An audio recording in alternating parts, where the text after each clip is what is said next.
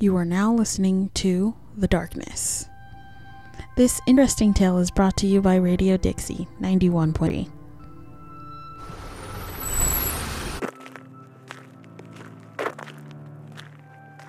This is the beautiful lake house your grandma has. It looks like a shack. Wow. Don't be so rude, Leah. You didn't come up with any ideas for a holiday, did you? Well, I guess it will have to do for a few days. If you don't like it, you can find your own way back.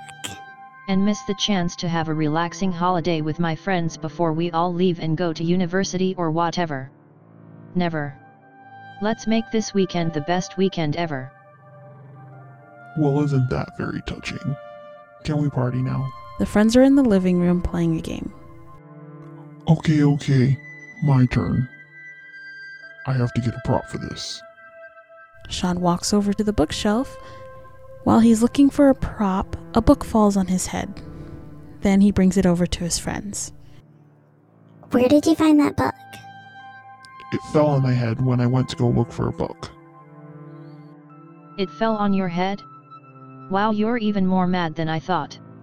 He opens it to look as if he's reading it. My grandma used to tell me stories about this book, about these 3 great witches who went on adventures to save innocents. Huh? That's weird. It's blank, the whole book. There's no writing. The book begins to glow.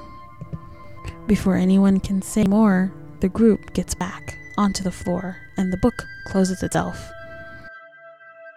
Why is it doing that?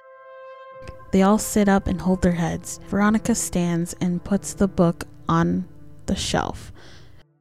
Join us next time to learn what these friends learn about their past.